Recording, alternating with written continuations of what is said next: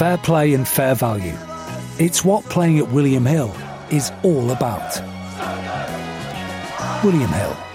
It's who you play with. Gamble responsibly.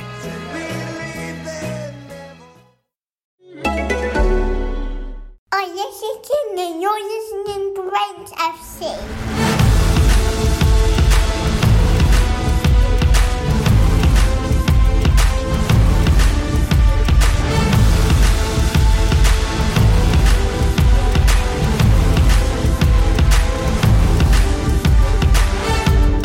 So the football winds are stirring. It's once more that time of year where the knockouts of the European Cups are drawing near. And across the elite of Europe, hearts begin to flutter. Will they reach and claim the stars, or will they end up in the gutter? Will the road rise up to meet them or leave them high and dry? And who will lift on a warm May night those handles to the sky? 8 ties to kick us off with. 8 ties poised on a knife. 8 ties to be decided through skill and blood and strife. Can the holders keep their nerve against a resurgent sky blue tide? And Real Madrid once more face up to the neutrals' favourite side. The chaos of the Gladbach foals hit the sure-footedness of City, and Dortmund on the brink come up against Sevilla, sitting pretty. Juve look to have found some rhythm. Can they quell the dragon? And can Leipzig pile more misery on the Liverpool bandwagon? Atleti come to London. Can the Blues sink the Armada? And there's the small matter of a rerun of that famous remontada. The biggest names, the biggest stage. It's time to dim the lights and fire up the anthem for those magic European nights. Old scores will be settled. Who'll keep themselves on track? Ready yourselves, ladies and gents. The Champions League is back.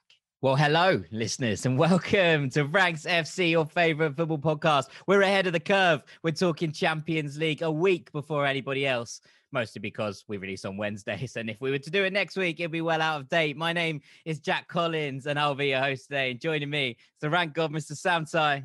Yeah, I like to think we've got great foresight here, Jack, but really it's just our own silly schedule forcing our hand. I'm good, mate. How are you? Yeah, I'm all right. Yeah, the Wednesday release does do small things for the Champions League, but it does mean, Dean, that we can talk about the Europa League next week in its full glory.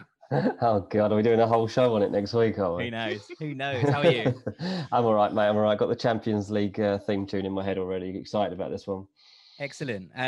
Well, I would get straight into it, but unfortunately, there's a couple of admin bits we've got to do beforehand, and it's time for things we love. DJ, do you want to start us off? Yeah, I think there's worse things in life than talking about things we love in football, isn't there? The thing I absolutely love right now is watching Phil Foden. Now, if you're a Patreon, you've already heard us rave about him on Monday's episode, but I know a lot of you aren't. So let's do it again because it is a lot of fun talking about him. His display against Liverpool was as good as any top player I've ever seen in a game as big as that one. He was absolutely immense. He's 20 years old now, and we talked about the way that Pep's managed him so that he's got to a stage where he's now part of the team and feels completely comfortable in being so. He knows he deserves to be there, and he 100% does. I was thinking back to a few years ago, actually, when at Bleacher Report, I wrote an article about how Foden impacted England's under-17 win over Spain when they beat them 5-2 in the World Cup final.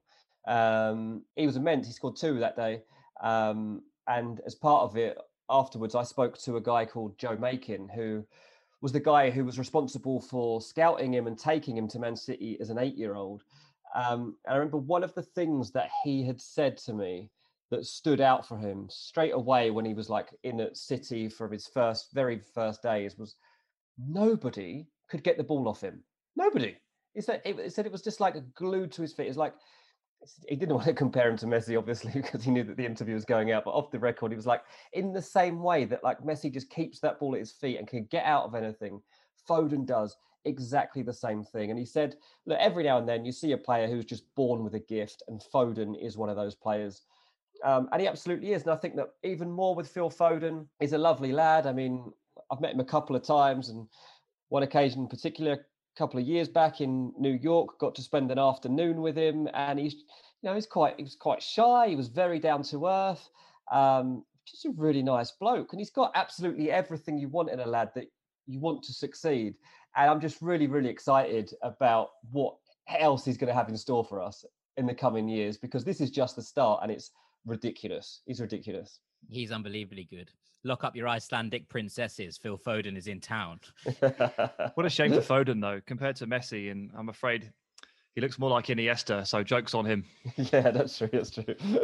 Sam, you made a really lovely comparison point on your Twitter. You said trying to catch him is like grabbing a fistful of water. And I've already mentioned this week, but I couldn't let it slide. It's a wonderful comparison. No one could get near him. Yeah, no one can. I mean, even Fabinho, who is like almost impossible to dribble past, just gets burnt by the acceleration and speed nowadays. He moves the ball so quickly from foot to foot. There's no hesitation. There's no setting himself. He seems to be able to play off balance, which is an incredible trait to have. And it's the reason he's so kind of jinky and whizzy and slips between the lines. And as I say, it is like grabbing a fistful of water because it is impossible to do that, just as it is impossible to stop or tackle Phil Foden right now. Absolutely. Well, let's take it onwards to something you love, Sam, and I get a feeling we're going to be talking about players we just enjoy watching a little bit more. Yeah, this section is as important as ever, maybe even more so at the moment because of how weird and horrible football can feel at times with all of these like the racist abuse that we're seeing on footballers, with VAR and refereeing decisions like tempting people to fall out of love with the games at points. I mean, I'm seeing that on my Twitter. People are at a slightly funny point with football right now. It's not necessarily bringing out the best of us. I feel like it's all the more important to dial in on those things you absolutely love about the game. So I'm going to take this opportunity to talk about Rafinha again, chairman of the Rafinha fan club, reporting for duty. Look, memberships are open, €29 per month, payable directly to me. It's worth it. It's worth it. He's that good. That's more than a signed photo of me. Yes, and rightly so, Dean. Rightly so. One of the two people we're talking about is a bona fide star. But look, any excuse to talk about Rafinha, I can't remember falling for a player so hard that didn't play for my club, to be honest with you. It might even be back in the Iniesta days of 2009, 2010. And I'm not only just cheering for him now, I'm like emotionally and financially tied to the man because when he plays well, I'm happy. And when he plays well and scores and wins, I earn money on 5 yards, which is like a football index style thing. So I'm actually deep into the Rafinha mire here. So it's very lucky that he is exceptional. And we saw that again on Monday. Best player on the pitch by a significant margin. Just Palace can't get anywhere near him. And I think the hype machine may actually have taken over Rafinha in the last week or so, because I saw a couple of murmurs on Twitter on Tuesday morning, which was, Rafinha's level of impact on Leeds is getting quite close to the Bruno Fernandes level of impact on Manchester United. And while that sounds a bit crazy, it's kind of true. And they do share some qualities as well, both creative hubs, the work ethic and the resilience and the effort levels and the intensity. And they were colleagues at Sporting, so maybe they helped mold each other. I don't know, but this is a serious player. And if you've not been taking me seriously and saying this and up to this point, then hear me now. Hear me now. Rafinha is the truth. If you've been living under a rock and you haven't noticed the huge social media swathes of him absolutely sending Gary Cahill for a hot dog yesterday, then one, get out from under the rock and go and see the clip of Rafinha sending Gary Cahill for a hot dog. And two, I've just got to give some credit to Gary Cahill, because although he does pull him back and give away the free kick, if someone did that to you at five-a-side, you punch him in the face. Like you straight up just like knock him out. You'd be like, well, I'm not having that. I can't have that disrespect shown to me on a football pitch. And it is disrespect. Gary Cahill was close to doing that, I think. Just like, nah, get him back here, like just throwing him on the floor. It's like, no, mate. Go away. I respect his restraint, and that's impressive at this point. I'm going to take us elsewhere. I'm going to take us outside the Premier League, far outside the Premier League, indeed. And I'm going to talk about a title race. And those of you who listen regularly will know that I am actually first and foremost a fan of Narrative FC. And Narrative FC is in full swing in the Turkish Super League, where Fenerbahce and Galatasaray played each other in the Intercontinental Derby this weekend. It wasn't a particularly good game, but it did finish 1-0 to Galatasaray. And Besiktas then went and won against Konyaspor that evening, which means that currently in the Turkish Super League, with 23 of the 40-game season played, we have the big three, Galatasaray, Fenerbahce, and Besiktas, all on 48 points, dead level in the title race. And that is incredibly exciting. It means that it is literally a straight shootout into the last games as we sort of go on. And we've talked a lot about title races recently, and we didn't give Turkey perhaps the love they deserved. So I've decided that this would be a good point to say, if you haven't been paying attention to what's going on in Turkey, and reasonably so, I know that a lot of people don't. There's a lot of football to be watching at the moment. We were discussing just before we came on air that every night there seems to be 8 or 9 games. You kind of look at live score and you're like, whoa, what's going on here? There's 8 games this evening that I didn't even realize are going on. And it feels like you're immersed even in the big 5 at the moment. So I'm not blaming anyone for not being entangled with the title race in Turkey, but I would say that it is worth keeping an eye on because there is a battle going down to the wire over there, I would imagine. And yeah, it's all very exciting. And that's something I loved this weekend.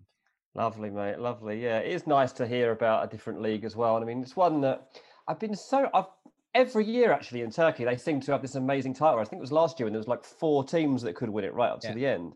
And it's quite hard to keep track of. I mean, we don't really have it. Doesn't really get broadcast in the UK, which makes it difficult. You need one of those massive satellite dishes or a really good dodgy stream. I can never have either of those things, sadly. But yeah, Turkey is usually the place for a good title race. So maybe this year I'll find a way to watch it. We'll work hard at making sure it's there. That's pretty much it for our things we love. After the break, we're going to be ranking pretty much everything to do with the Champions League round of 16. So don't go anywhere. Welcome back to Ranks FC. And it is time to talk about the Champions League. Sam, the floor is yours. It's really nice saying that again. I like it when I just give you the whole thing and you're like, go on, take it away. Yeah, it's good when other people do all the work, isn't it? I found that in January. It was very relaxing, very nice when Dean was doing all of it. So my turn, my February, whatever. Months to go, mate, and I'll do it again. Looking forward to it. Yeah, so I'm going to do some Champions League rankings. We're going to split them into 3 parts. We're going to take a look at the 3 most informed teams right now as we head into this crucial juncture. We did before Christmas talk about the Champions League ties, but obviously, as we've always talked about, a hell of a lot can change between the start of December and the start of February. And as is tradition, literally everything has changed. So most informed teams to start with. Then we'll talk about the best chances of an upset. So we'll put you on upset watch. And then later we'll talk about the most exciting ties, the ties that I will prioritize over everything else. And then we can just rank those 3 categories if you want. We can go ranking crazy. I mean, it's up to you. It's like time you got left. It's like Inception. We're ranking the rankings.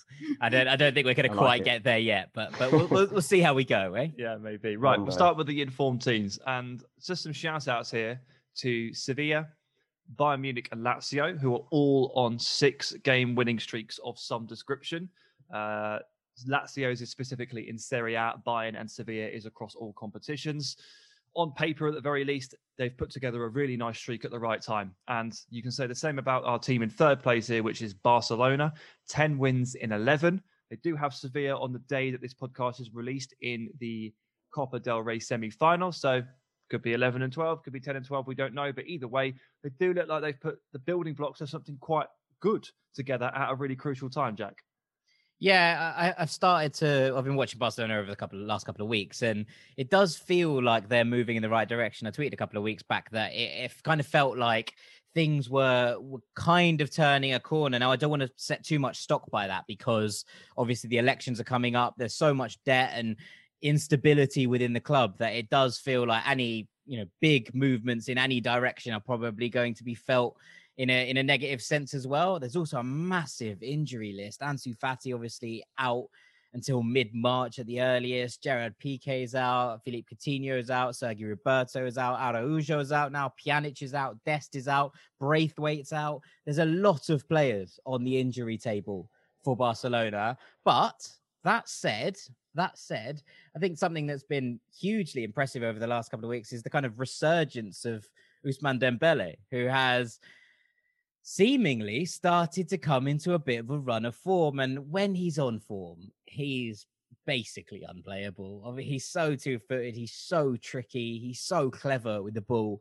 And when he absolutely terrorized Betis at the weekend. Now, I said it last week. Well, this was their first real big test in a while. They haven't had anyone, particularly difficult, especially in the league, to play for a little while. And they've gone on quite a good winning streak. And Betis were a team in form. When we equalised, I got very, very excited. And it was only right that Trincao, who I've been praising all season and basically hoping that he was going to kick on in his Barca career, came back to haunt me in the Betis game. But good for him. He got into a good position. He switched to the right-hand side, cut in on his left, and left Victor Ruiz napping. Victor Ruiz probably, if there wasn't so many melons in contention this week, Dean, I would have put him forward for not only scoring an own goal, but then getting robbed for the winner. But yeah, it was a good performance from Barca. Messi came off the bench, made a huge impact, as you might imagine. Turns out he's the best super sub in the world. To nobody's shock. And yeah, look, they're just finding a way, Barcelona, at the moment, and I think that's important because this is going to be a huge test for them. I still probably wouldn't have them as favourites, given the situation and the state of things, but they are finding a way at the moment, and I think, given what happened against Granada in the Copa, sorry, Sam, that kind of will to win away from home, under the cosh, late on, is something we haven't seen from Barcelona very much. And perhaps that's a turning point. Interesting. Yeah, obviously, like, PSG game is the one that sprung out straight away from the draw. And so far, it seems ages ago, and you start to look ahead and you're wondering what the season will look like by the time it comes around. But certainly Barcelona have found form at the right time. Like, there's no doubt about that. Like, this is coming at a good time in that sense. But yeah, the injuries are a problem. And what worries me is Frenkie de Jong's looked so good all season, but there's a small chance he's going to be playing centre-back at this rate. Koeman's done it before, and there's talk he might have to do it again. So I just hope we don't see Frenkie at centre-back for that Champions League match. But we'll see. They're certainly looking good. All right, into number 2 then. It's another team that, as we speak, have won 10 and 11. Although, again, they've got a big Coppa semi-final, Coppa Italia this time around, midweek to play and get through. It's Juventus. They've only lost to Inter during the last 10 or 11 games. In that time, they've also beaten Inter in the Cup once, and we'll see what happens in the second leg. They've beaten Napoli, they've beaten Roma, they've beaten Milan. So for Barca, it's 10 wins and 11, but they haven't necessarily been tested too much. For Juve, you absolutely cannot throw that accusation at them, which is why I've put them second in the list ahead of Barcelona. They've beaten 4 of Italy's top 6 there in the last basically month and a half. They've got bested by an incredible Inter Milan side on a night where Inter really found their form. But other than that, Juve have snuck into form. They've put together a nice, consistent win streak. We talked about it a little bit last Friday when we previewed the Juve-Roma game on our Patreon, and we sort of sat there and all kind of realised together that actually they've really found their groove in a kind of understated way. And it's just because they've been building from 6th into 5th, into 4th, and now into 3rd in the Serie A table. They're just kind of flying under the radar a little bit, what with all the talk about Barca's finances, with all other stuff, Real Madrid collapsing, Liverpool and their situation. Juve just are not the hot topic, but they undoubtedly step into this period of the season in a really good place. They feel like they're grinding out results. And I don't mean that in a negative way. It just feels like they're a little bit inevitable again. And it's come to that point where, you kind of look at a Juve game, and we looked at the Roma game in Friday's episode, and we thought, you both said it's just going to be a Juve win, isn't it? And obviously I like to buck the trend, and I was wrong as usual. But it was, I'm just good at predicting things badly. But in terms of, what they feel like at the moment, they do just feel like you kind of go into every game being like, Juve are just probably going to win this 2-0, aren't they? And that is the kind of overwhelming feeling around almost every Juve game at the moment. And I think in that, and Pirlo has talked about it and talked about his kind of stylistic comparisons to Allegri, but that's the biggest one for me, in that Allegri's Juve just felt like they were going to win games, 95% of the time. And I'm starting to feel that way again about this Juve side as well. Yeah. Playing Porto's ideal, isn't it? I mean, I'm not saying that Porto aren't capable of causing an upset, but I think it's unlikely right now. Juve are 4th favourites of the bookies to go on and win the tournament. But yeah, they are looking in good shape. They've got that consistency in terms of the team shape now. They know what's going on up top. Ronaldo's found his form. That always helps. They're in a good place, no doubt about that, going into these knockout ties. Yeah, and they are only trumped by one team. So number 1 in the ranking, most informed teams. Can you guess who it is? Yeah, I'd imagine it might be the lads at the top of the Premier League table, eh? It is indeed Man City. 21 unbeaten, 14 wins in a row. Ridiculous. I'm not mistaken, but memory serves right. 14 wins is what they had to grind out at the end of the season before last to stave off that Liverpool title charge, isn't it? Exactly. 14 wins in a row. So they've got form for it, guys. They know how to put together a streak. And since they made that executive decision decision a couple of months ago not to concede any goals. They've been flying, absolutely flying. have combined the goal scoring with the lack of goals conceded. It's the secret of football. Score more than your opponent consistently, and you will win games. They are stubborn, but they are brilliant. They are solid, but they are creative, and they're missing their two best players, and it doesn't even matter. Like, it just doesn't matter. Aguero and De Bruyne are not even looking missed right now, having just gone to Anfield and recorded a very rare victory. Sterling getting over the Anfield hump, all these things. It just, again, it comes down to timing and who comes into form at the right time and who's in a good space entering this stretch. City, undoubtedly, for me, the best team in the world right now, and the most together of the European elite. Yeah, I think that's it. I mean, the question comes whether it comes down to, City's form in this competition, but I have a funny feeling that this could be a year for Manchester City. I just think that everyone else is a little bit vulnerable. Even, the best sides in Europe, the best sides in the world. We talked about Bayern as feeling invincible last season, and it doesn't feel that way this year. Yes, they have recovered from that weird little blip they had just before the turn of the year, but they don't feel quite as invulnerable as they did, last year, where it was just like a question of when Bayern won it rather than if, I think. And when it comes down to City, obviously there is more to prove in terms of they don't have the European pedigree that Bayern do, and they don't have the kind of history to fall back on. Everything is breaking new ground in that regard. But I do think that you're absolutely right. I think they're currently the best team in the world. I think they are currently the most informed team of all of Europe's elite. And with that all said, it's very difficult to look past them, especially against a Gladbach side who are brilliant, but chaotic in equal measure. Yeah. A little bit harsh on Bayern not making the top three here. They've only lost one game since end of September. That's not bad form. No, Maybe they've lost form rather than on everybody else form. No, we'll get to Bayern a little bit later, but they've lost 2 in the last month and a half. They lost to Holstein Kiel on penalties, mate, as well.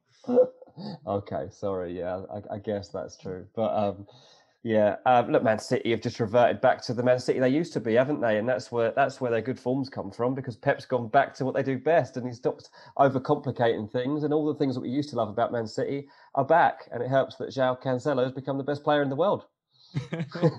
Yeah, pretty much. Yeah, I mean, it's very rare that you hold a fullback in the esteem that we do for João Cancelo, right? But I think genuinely, like I said with Rafinha, I don't fall for players this hard that don't play for my club usually. This is rare. I get the same feeling about João Cancelo in terms of the sheer amount of impact he can have in different areas of the pitch that I don't know, like since maybe Dani Alves. I mean, as in, can you think of a fullback that impacted a team this heavily other than that? It's just crazy. Could he win the Ballon d'Or if they clean the floor, if they win everything that they can win this season? No. If I'm voting, give me a vote. Yeah, I mean, he won't be winning the Ballon d'Or, I don't think. I mean, I like the idea, Dean. I like it a lot, but I just don't think. Also, we've already decided we're giving it to Lewandowski on posterity's sake, right? We're giving it to Lewandowski because he deserves it from last year, and it's important that he gets given the trophy that he deserves. No, that's fair enough. So yeah. Yeah, let's go to best chances of an upset, ranked 3-1 again. So again, I think a lot of these feel like they're very different from when the draw was done in December, and particularly number 3. And we've just sort of touched on it a little bit here, but we get to delve into it a bit more. At 3, I've put Lazio against Bayern Munich. I've put Bayern Munich on upset alert, boys. Wow. Yeah. Is this because of that cup game that you were just talking about? Oh, it's specifically because of that and nothing else, yeah. Look, I didn't think we'd be here. In fact, I gave this probably like a 95% chance of a win for Bayern at the time of the draw. And there is an obvious point to make, Dean, as you point out, that they are the reigning European champions and they've won 6 in a row. On paper, they are not in danger. But not everything is quite right here. And there is something to be said for the way Bayern are grinding out wins. But there's also something to point out here, which is they are feeling a little bit ropey of late. So just in the last month and a half or so, they go 2 up against Gladbach and lose 3-2. Follow that up with a penalty loss in the cup to a lower division side. They really had to hang on against Freiburg. They're clearing off the line in the last minute. Freiburg are hitting the bar in the 90-plus minutes. And they really squeezed past Hertha Berlin as well. I mean squeezed, like it wasn't comfortable at all. This high press, high line system that Hansi Flick is operating was their absolute godsend in 2020. It saw them dominate the entire calendar year. But just in the last couple of months, it hasn't been functioning quite as well, partially down to midfield injuries, partially down to centre-backs' loss of form. I think the two are probably linked, but there's an element of exposure here that they're not dealing with as well as they used to. And again, you come up against you just think of that Lazio performance against Roma. I know Roma were tragic that night in the Rome derby, in the capital derby, but Ciro Immobile and Lazzari running into those channels on the counter-attack, the speed of them and the directness of them, I think is going to be difficult for Bayern. I think it's going to be quite uncomfortable for Bayern. If Lazzari ends up in a foot race with Fonzie, I am intrigued to see who wins, because Lazzari is like a gust of wind, and we know what Fonzie is quicker than Lazzari, mate. That's what take the mic. I mean, maybe we'll have to see, but because Lazzari is crazy fast, and it's correct. It's not easy. It's not easy to contain Lazio, and I gave them a shout out in the hot streak part because they are on a 6-game win streak of their own in Serie A. They've really found form at the right time too. Now, I'm not saying that I think this is absolutely going to happen. I still wouldn't put my money on this, and I can't say the same about the two above in this ranking. I'd still shade Bayern. But the fact that I'm even talking about this and using the word shade, it's great respect to Lazio, and it points out a potential tactical clash here that I don't think Bayern are going to be very comfortable at all with this game. Yeah, no, I think you're absolutely right. I mean, you say it, they are the form team in Serie A, although they do play Inter at the weekend. But it's not just been, small wins. In this time, they've beaten a Sassuolo side who we were praising earlier in the year. They've beaten Roma, who were awful that night, you're right. But in a derby, and that is always going to be tricky, although Lazio made it look easy, and they've beaten Atalanta, 3-1, who were on a little bit of a resurgence of their own. So this hasn't been easy games. Obviously, Immobile's got 19 and 24 in all comps this season, and we're starting to see more from Luis Alberto, from Milinkovic-Savic, who's been brilliant, to be fair, all year. But Luis Alberto is finally starting to influence games again, and Joaquin Correa, who was kind of usurped by Caicedo as Immobile's strike partner at some point, seems to have started to find his feet as well. He started the last couple of games, I admit, because Caicedo has been in and out of the team, obviously with injuries and the like. But with all that said, it just feels like Lazio are starting to find their rhythm again after a reasonably tricky start to the year that we talked about before that Rome derby. And it does feel like they're on the up in a huge way. Now, Bayern are hardly on a down. They're reasonably clear. And as we said on Monday, have the Bundesliga in the bag. But they don't feel as compact. They don't feel as tight as they did last year. And I do think Lazio will cause some problems. I do think Bayern will win this game, but I don't think it's going to be easy by any stretch of the imagination. Yeah, we're on the same page there, Jack. So I'm sure Dean thinks differently, but he'll do so silently and rub it in our face later on. But I'll move on to number 2, which is Atalanta against Real Madrid. A game that I had Real Madrid at sort of 65-35 at the time of the draw. And now I think I could probably be persuaded to think that Atalanta are genuinely going to win this game. And it's not a case of an underdog on a hot streak. It's not the same as Lazio putting together a really nice patch of form and looking like a good matchup for basically a stronger competitor. It's a case of Real Madrid lurching from mini crisis to mini crisis, Zidane losing his temper and revealing all of the cracks, and of course the fact that you should always be wary of Atalanta. Your motto, Jack, always watch Atalanta. Mine is always be wary of them, because at any different point they could just explode into a game and rip you apart. They don't have to be in good form to do it. And if they're in good form, that's not necessarily a guarantee they will do it. Their inconsistency is something we absolutely adore about them. But we do know that if a team doesn't quite get it right and Atalanta are on a good day, you're going down. That Milan performance from the last couple of weeks is still fresh in my memory. It's an example of just how much damage and how dominant that they can be when the other team aren't quite at the races. And what do we always say about Real Madrid? Well, without Sergio Ramos, who is injured, who's having surgery, they're often not quite at the races. This Ramos dependence is a problem, and it's an even more of a problem when he's not there. And he's not going to be there for at least one of these games, maybe even 2. So if I had to put my money on this one, unlike in the other one, I'd actually go for an Atalanta win here. I'm feeling this one. I totally agree. I think this is a lovely time for Atalanta to be going into the tie. Madrid, they feel like everybody's disrespecting them right now. I think it's not really disrespect. I think there's just genuine doubts about what they're capable of. And if Sergio Ramos isn't there, then who's stepping in for him? I think that's the question that everybody's asking. I mean, okay, they've got Varane, who's trying to step up as, the new leader when Ramos isn't there, but who's alongside him? Who's the other guy that's dragging you through? I've just seen reports that Varane doesn't want to extend his contract and they're looking at selling him. I mean, what great timing is that? But they could turn to Nacho, or I don't know. I don't know what they'll do, but I'm really concerned about so many areas of Madrid's management at the moment, and the way they're just struggling to get the best out of the players that they need, and Eden Hazard just having another season to forget. That move has just turned out to be. We're almost at the stage of calling it a disaster, to be honest, because he's just not able to either get out the pitch or produce a good run of form when he is on it. I 100% agree with you here. I might have even put this in at number 1 because I really do think that Atalanta have a great chance of winning.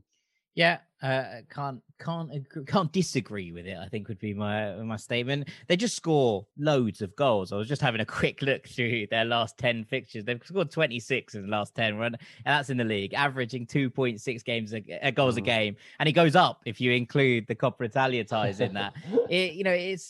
They're just an incredibly fun side to watch. And Real Madrid feel like that back line, I keep saying the word vulnerable today, but it does feel vulnerable. It feels like they can be got at. And, it's a continually changing back line. You mentioned Nacho there, Dean. He obviously came in at the weekend and featured. And it's not something we've seen huge amounts of over the last couple of years. We're seeing a defense that is being chopped and changed, partly due to injury concerns, of course, but also due to just the inconsistencies that we're seeing with this side.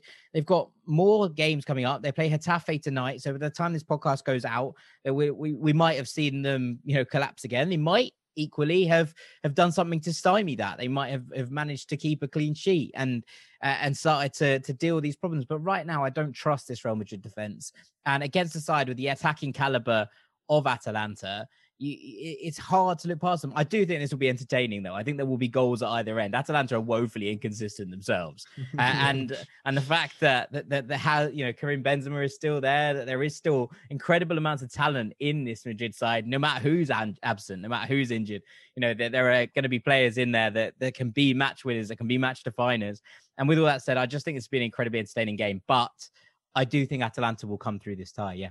There you go. I mean, in Real Madrid's corner there, and their defence, as all three of us completely write them off in one fell swoop. This is what they're annoyed about, the disrespect. Yeah, they do. They do have the ultimate Champions League pedigree. We're just prodding the bear, trying to wake them up.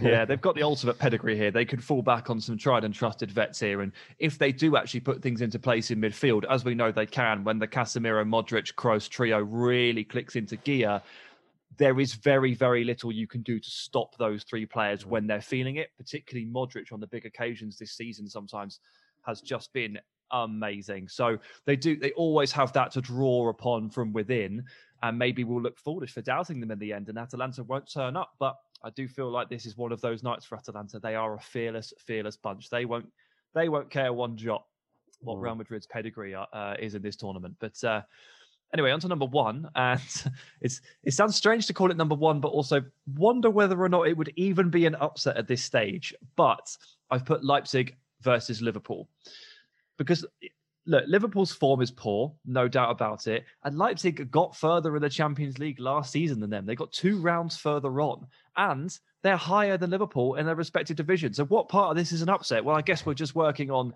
the raw reputation of these clubs and how established they are, and you have to look at it a little bit further back than the last 5 months. Liverpool, for the last 2-3 years, have been a machine, a behemoth. They've won the Champions League. They've won the Premier League. They are the defending Premier League champions. And Leipzig haven't won anything, as far as I can remember. Absolutely nothing. So that's what we're looking at here. But I'm sat here talking about the fact that a team with Sadio Mane, Mohamed Salah, Roberto Firmino, Thiago Alcantara, arguably the best fullback pairing in Europe, and Alisson in goal, is in quite a serious danger, which sounds really weird, but they are, because the form is poor. Whatever's wrong with that midfield, it's not clicking. The centre-back injuries have totally caught up with them. You know that they've bought 2 more in January in Kabak and Davies, but how ready will they be for this kind of test? How ready will they be to slot into Klopp's system anyway? Because he likes to take his time with these kind of players. Andrew Robertson took like half a year to crack this team, and Fabinho took like 4 months. So these are elite players. They're like arguably the best in their position, like across the entire world. It takes a little bit of time. And this is all going up against a Nagelsmann-led team, which is thrilling. It's goal scoring. It's shape shifting. It's metamorphing. It's so hard to predict, so hard to track, so exciting to watch. I mean, it's heavily shifting on form into Leipzig's favour here because of how difficult Liverpool are finding it right now. And maybe this is the big occasion that brings the beast back out of Liverpool. But this feels like it could well go Leipzig's way. But it is an upset because Leipzig are 11th favourites to win this tournament, and Liverpool, despite their struggles, remain third favourite, right behind Man City and Bayern Munich, which, you know, you can argue about all day long, but that's the facts. That currently the bookies still see Liverpool as the third favourite to win this tournament. So if they got knocked out in the round of 16 by the 11th favourite, that would fundamentally be an upset. So yes, it is, but. Yeah, you're right. I really wanted to argue with you as usual. But I still think there is something to be woken up out of Liverpool. And I also do think that they will rise to this game. But at the moment, Nagelsmann is doing nice things. And we spoke about Leipzig because we said that despite the fact that they haven't been brilliant, you know, especially in the last couple of months. I think you look at that loss to Dortmund that they suffered at the turn of the year, and you thought, okay, this is a team that you know can be well beaten when people get them right. But since then, they have turned it around. They've beaten Leverkusen. They have got to second in this division. And look, I don't think they're going to be mounting a title charge against Bayern Munich, faltering as they may well be a little bit, but I do think that you're starting to see a team that are a bit more consistent in Leipzig, outdoing the rest of the Bundesliga challengers because they are just able to get those wins on the board, especially even when they don't play particularly well. And I think that's going to be a problem for Liverpool, given the circumstances they're currently in, given the injury situation. And I don't think you hold it against Liverpool. I don't think you can look at this and be like, oh, that's a terrible loss. I don't think it would be that brutal a loss in terms of you go out of the Champions League to Leipzig. You're not like, oh, we've been absolutely done here. But at the same time, I think that Leipzig are underdogs, and I do think that they are well capable of winning this game. I'll tell you why I don't agree. It's because there is a smugness and an arrogance among English, well, probably general fans, but pundits particularly when it comes to teams like Leipzig. They don't give them any respect whatsoever. I actually watched back as a part of the research for this, I just wanted to look back at the draw, and I'd actually recorded the draw from when it happened live. And so I was like, oh, I'm sat here changing a nappy. I'll just stick this on in the background. So I put the draw on. Anyway, and they started talking about the draw afterwards, and it was Steve McManaman, right? And he was smug, he was arrogant, and actually was quite ignorant. And he wrote off Leipzig. He said that when it comes to February, all the good teams find their stride. He said, and I do mean the good teams. You see the others, no disrespect to the others, but the good teams, that's when they really kick on, and you'll see that. Well, I'll tell you what we're seeing, Steve McManaman. We're seeing Liverpool absolutely fall apart at that part of the stage that you were talking about. I actually might even record that and put it out on Twitter, so see if he responds, because it did really annoy me. He is like that, though. He does dismiss a lot of teams, even way back when Liverpool get drawn. Remember they played in the Europa League, the year they lost the final? They got Villarreal in like the semis or the quarters or whatever it was. Villarreal were like a genuinely decent side at the time, right? Really quite a good team. And Liverpool did, in the end, they did end up beating them like 3-0 on aggregate or something like that. But the way McManaman spoke about Villarreal in the build-up to that game, and you can tell this has stuck with me because this was like 4 years ago, right? And this was like a Europa League quarter-final. The way he does, he and others do talk about these teams that are just not from England. It is kind of savage at times, and they do deserve to be proved wrong at points. Although, to be fair, he might this might be what he's referring to might be coming against Leipzig. Maybe Liverpool wake up on the occasion. And we've said it about Real Madrid in the past, right? That they can be faltering all sorts in their league campaigns, and suddenly they just be able to turn it on in the Champions League. And I think that third one in a row when they won under Zidane, and they just weren't great that year, were they? Like, let's be frank about it. Up to that point, everyone was like, "Well, how have Real Madrid got to the final again?" And they'd been so bad in La Liga, and then suddenly you were like, they just got to the Champions League and just pressed the button, it felt like, and off they went. And so there is some elements to this that have truth in them, but I just don't think it's fair to write off a Leipzig side who, by and large, were Champions League semi-finalists last year, who have been, among the best teams in Germany for a while. And, it was a German side that won it last year. To write off other leagues as incomparable, it just seems aggressively unfair. Yeah, I mean, look, Liverpool might have even suffered another loss by the time they get to this stage because they've got Leicester at the weekend, and that's a really tough game. So it's a tricky one. Going back to that discussion that they were having, by the way, this is the ignorance that I was talking about. They were even talking about how Chelsea should see off Atletico Madrid. Yeah, I would expect Chelsea to go through on that one. Why? Yeah. Why? Well, things have changed a little bit there. They have changed a little bit, but I do think people outside of the UK obviously wouldn't see all of this as much as we do. But I personally feel that a lot of this reactionary chat that happened is because they don't have the detailed knowledge of these sides to delve into. So they kind of make these just remarks that will be accepted by 90% of the viewership, and that's fine. And quite often you will get away with it. But sometimes when you go back and you see them in hindsight, you're like, oh, really tempted to pull you up on this, but probably can't be bothered. Well, don't go back to the old podcast and pull me up on all my crap, please. Yeah, please nobody do this to me either, by the way, because I've definitely been wrong about a million things. Not least Nicolas Pepe. Yeah, not least Nicolas Pepe. Nice. That's a nice segue, and we'll move things on, Sam. Yeah, sure. So let's move to the most exciting ties, the ones I want to prioritise above all else. And funnily enough, Dino, we'll kick off at number 3, Atletico Madrid versus Chelsea. The reason I think this is so exciting is because I have absolutely no idea what's going to happen. Not a clue. Not a clue. In pretty much all the other games, I've got a reasonable idea of where the game will be played, where the territory will be shared, how who will do most pressing, who will hurt people in certain areas, which areas will be targeted, where the key battles are. Atletico in their new current guise versus Chelsea with will be 3 weeks or so under Thomas Tuchel's charge. Not a clue. Absolutely not a clue. But what did occur to me during this research period for this, it did occur to me that this feels reasonably even now. And this is why you change managers, isn't it? Because under Lampard, this one felt done and dusted. I know we were a month out, but no one was seriously looking at that Atletico Madrid tie looming back when Lampard was in charge and thinking, yeah, they've got a chance here. I think we all agreed that they were going to get battered. Whereas under Tuchel now, with the elements of composure and control that this team are showing, and the players that are starting to sneak back into form, it gives them a fighting chance in this game that I thought they were sort of doomed in. So that's definitely one strand that I'm excited by. The other bit is we're still so early into Tuchel's reign. I don't really know how this is going to work. And with Atletico Madrid, we've praised them this year for being super expansive and more attacking and more efficient. Well, the big stages of the Champions League are different. And as we've seen over the years with a team like Uruguay at the World Cup, they can play expansive attacking football in the qualifiers. And then when they get to the tournament, when it all matters, guess what they do?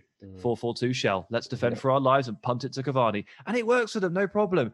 But it takes a special kind of boldness to play up to that on the bigger occasion against the bigger sides. And I wonder if Atletico Madrid are just going to withdraw back into their shell. I really hope they don't. But that's another part of it that intrigues me. I don't know which Atletico Madrid we're going to see, and God knows what Chelsea is. So between it, interesting. Yeah, there's also this kind of little injury problem that Atletico have, and by injury I mean coronavirus. In that Mario Hermoso is out at the moment, João Felix is out at the moment, and Moussa Dembele is out at the moment. There's also the kind of added uncertainty that this looks like it's going to be played in a neutral venue, right, in both legs because of the way that the Spanish and UK governments are doing business at the moment, which basically just puts loads and loads and loads of wild cards on the table. Are we going to see João Felix? He should effectively be back on Valentine's Day. So we might see him in terms of, he'll be back at the weekend and be allowed back into training. But after 2 days, are they going to just chuck him into a Champions League game? I don't know. I don't think so.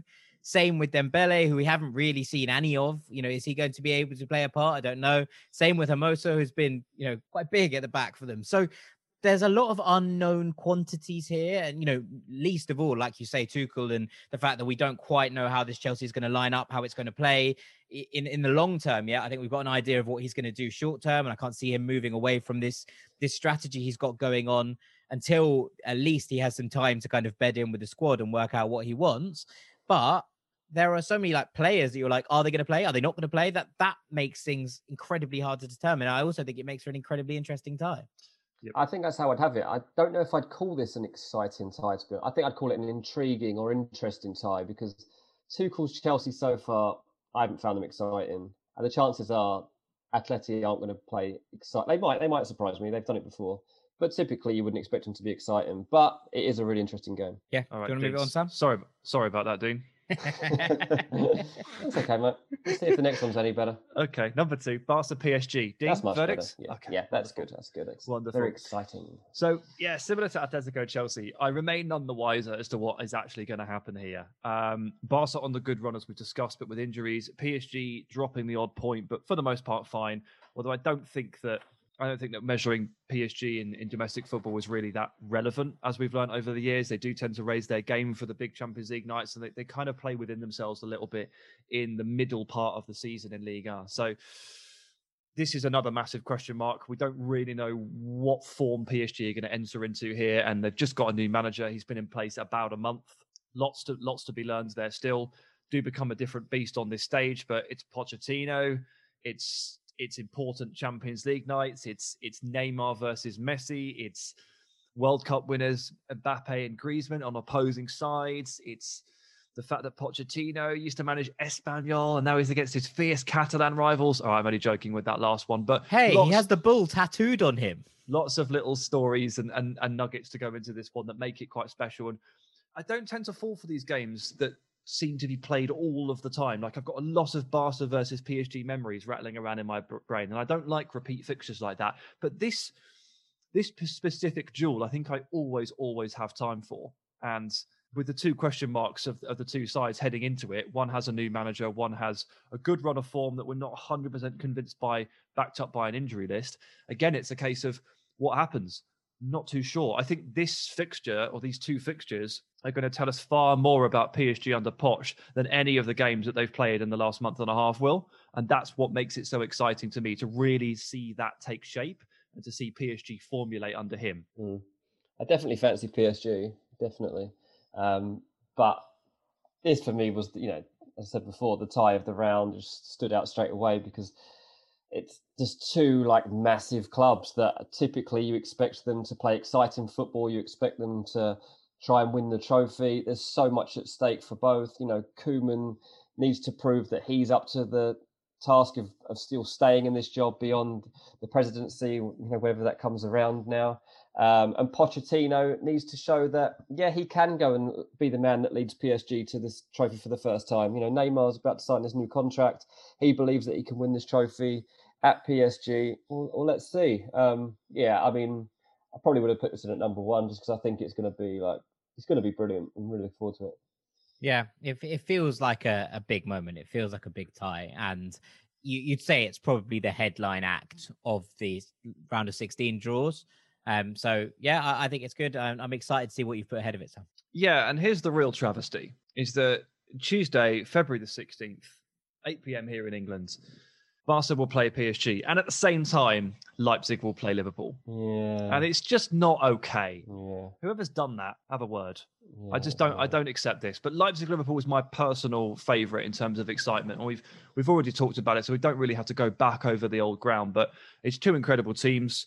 It's two incredible managers. There's a real mystique to the matchup.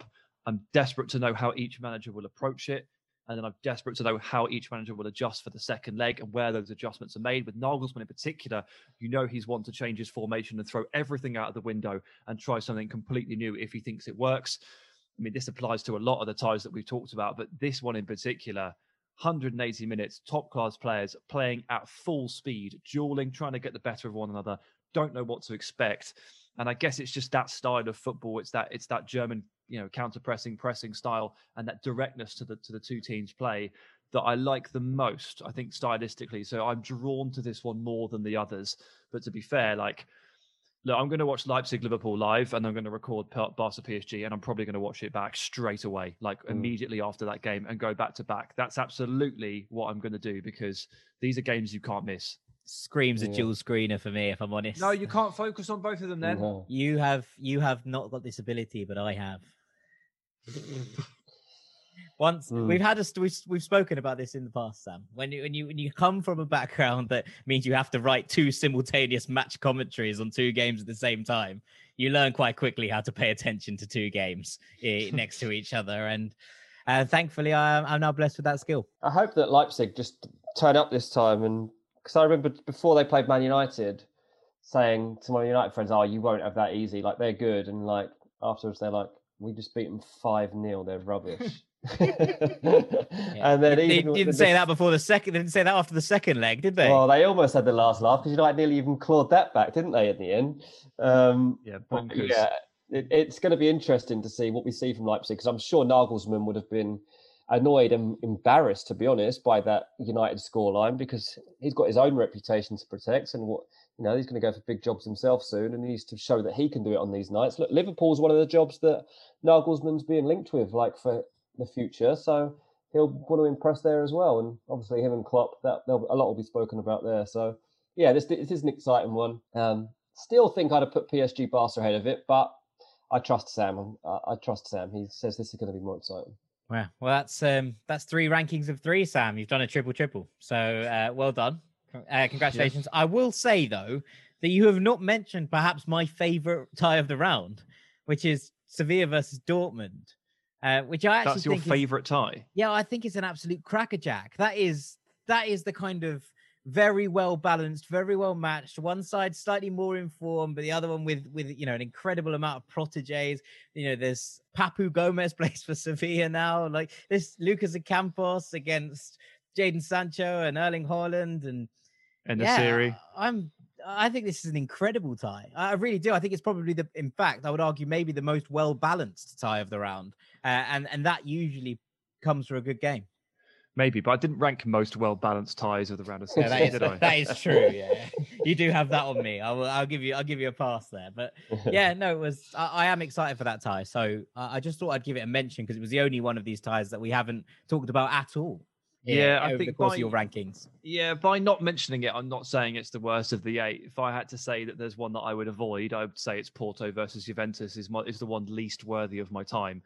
So it's not an indictment on Sevilla Dortmund. That just didn't quite fit into the 3 categories. Although, as you say, it promises to be a good one. Sevilla, obviously, an honourable mention for the teams in form. 6 wins in a row. They've got Barca in the Copa semi-finals this week. Dortmund feel a little bit broken, but when you've got Erling Haaland on your side, anything is possible. Yeah, anything is possible indeed. Right. That's pretty much up for your Champions League rankings. Thank you, Sam. We're looking forward to it. We're glad that we've got it in early, and we can now think about it for the foreseeable future for basically 7 days. Yeah, exactly. I was thinking World Cup. Yeah, the Qatar World Cup. Maybe the 2026 World Cup we could go for next to really get the ball rolling early. Right after the break, we got Melon of the Week and the Gibberish rankings. Stay with us.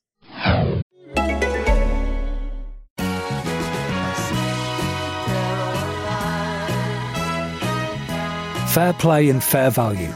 It's what playing at William Hill is all about. William Hill. It's who you play with. Gamble responsibly.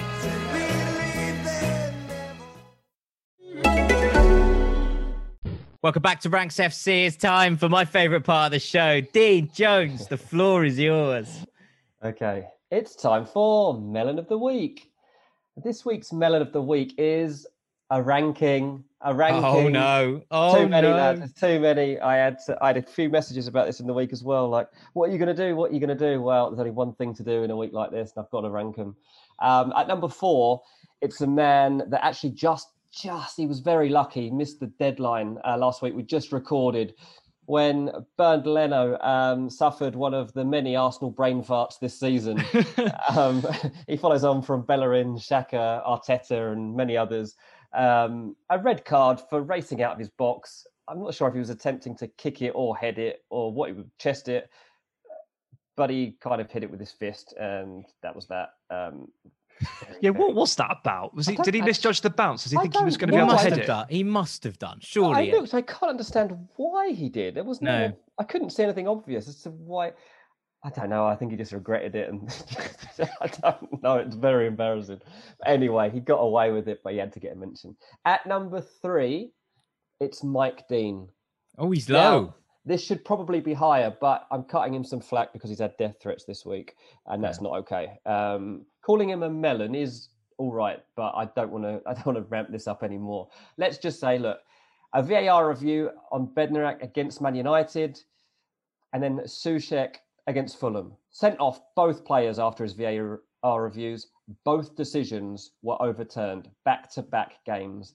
Now, VAR is showing up a lot of refs right now, but no more than Mike Dean, who still can't make such obvious decisions. I mean, I reckon 85% of people watching would have made the opposite decision to which he did both times. Martial since been judged to have dived, and Souček since judged to have just been trying to get around Mitrovic and just trying to move his body.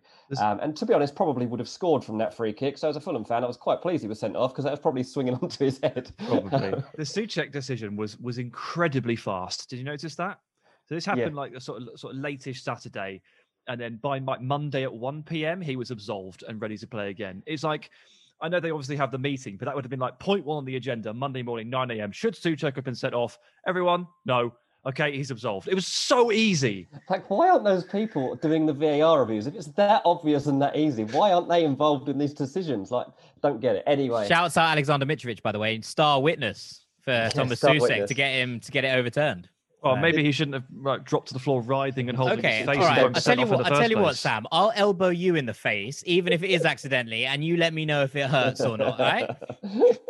All right. Yeah. If you ever see each other again, at this rate, you're not. Absolutely. Go on, number 2, Jan Bednarek. Now, look, even though I just... look, yes, he scored an own goal and got a red card against Man United. And gave away a penalty. in a 9-0 defeat. Then, yes, the red card was rescinded so that he could play in the next game against Newcastle, and then he scored an own goal. Hang on. It was given to Almiron. I know, but that's not okay because it was not Almiron's goal. That is an own goal. Every day of the week, that is an own goal. The dubious goals decision have just gone, he's having a bad enough week. Yeah, it's like all they're doing is looking out for his mental health, I reckon, because I've never seen goals like that given to the attacker. Like, that's an own goal. It was on target. That's the rule. He's a melon. That was going to hit the post, I reckon. Anyway, it was very melonish. He's been let off the hook because there's one club in Europe in the last week that's had an absolute disaster, and the melons of the week are Ajax. Now, someone forgot to register Sebastian Haller, their record signing for the Europa League squad. I still cannot get my head around this. It's absolutely bonkers. The worst mistake possibly that anyone has ever made at work. Anyway, Haller, very fair play to the guy. He's come out and said, look, anyone can make a mistake. I pay for that price today. This is life. We can't help it. We just got to move forward. I've accepted it. I remain positive. I just hope the team doesn't need me to make the final. I'm not a spiteful person, but I do feel a bit bad for whoever made the mistake. I do too, but it really is melonish behaviour. And as if that wasn't bad enough for Ajax, they then get their goalkeeper banned for a year for taking a banned substance. And the reason he took a banned substance is because he took his girlfriend's medicine, which he thought was aspirin. He said it looks identical. The packaging looked identical. Now, when you were about 4 or 5 years old, your mum and dad talk to you about packaging on medicine, and they tell you not to take anything unless you're absolutely sure, and all these sorts of things. Sorry, but this is bizarre that Andre Onana has taken his girlfriend's medicine because he thought it was aspirin. And I just want to see the packaging, to be honest. I just want to see how identical this was, because I'm not doubting that he's made a mistake at all, but I just want to see this packaging because that is absolutely melonish behaviour. Yeah, I think a well-deserved melon for Ajax there. It's hard That's a to bad disagree, week, isn't it? It is. The game was postponed, wasn't it? The game was postponed at the weekend just as well. Was it? If I was Haller, I'd be actively rooting against Ajax in the Europa League because he's not been he's not registered and he didn't play for them in the first half of the season. He's not eligible for a medal if they win.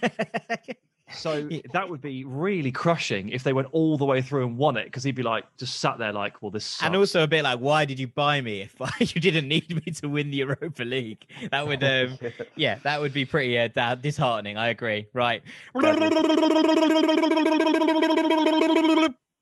It's time for the gibberish ranking, Sam. It is, yeah. And I'm going to rank the best times of the day during a global pandemic, because there are 3 clear winners. Right, okay. The third best time of the day during a global pandemic is my government-sanctioned walk time. In England, if you're not a key worker, if you can work from home, which I obviously can because I do sweet all, and if you don't have any children, you're basically only allowed out of the house once a day, more or less. It's informal, but it's formal. This is one of the only perks to having children, by the way. Yeah, I'm sure. And that and that time you're allowed out of the house is for some sweet exercise. And I never thought I would appreciate walking quite as much as I do, because I actually hate walking. But you then learn obviously walks aren't just for exercise, not just for mental well-being. You can use your walk tactically to make it more than just simple exercise. For example, walk to the shop to buy 4 cans of Guinness, walk to the shop to buy 4 cans of San Miguel, walk to the shop to buy a bottle of wine.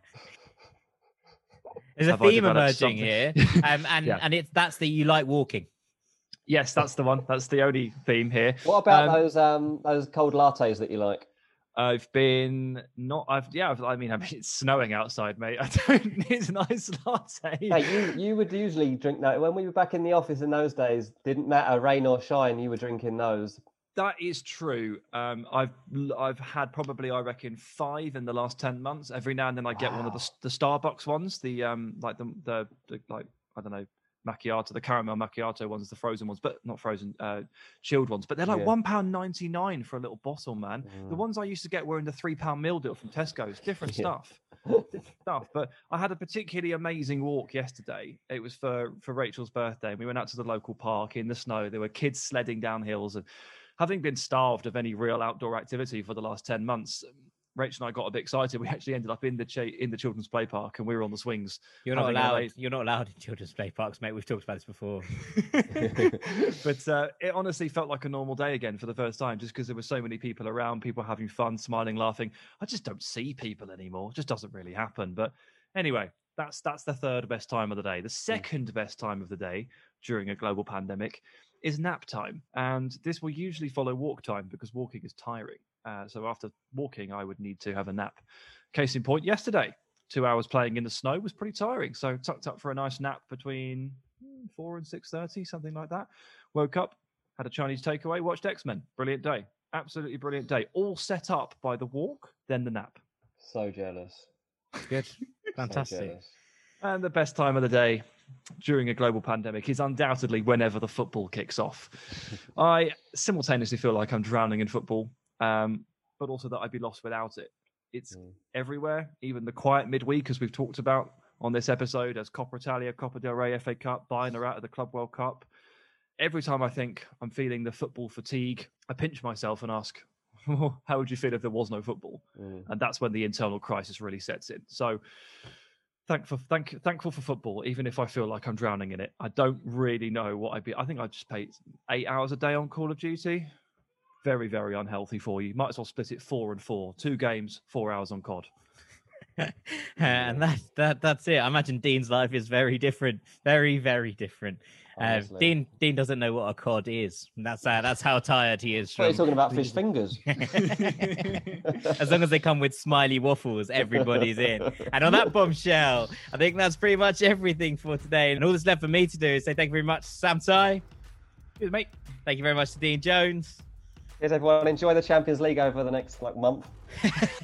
I've been Jack Collins. This has been Ranks FC. Thank you for listening to our slightly early Champions League preview show. We hope it gets you in the mood for Europe's premiere, but not most exciting cup competition to return next week. We'll see you next week to talk about the most exciting competition, the Europa League. Till then, Ranks FC out. Peace.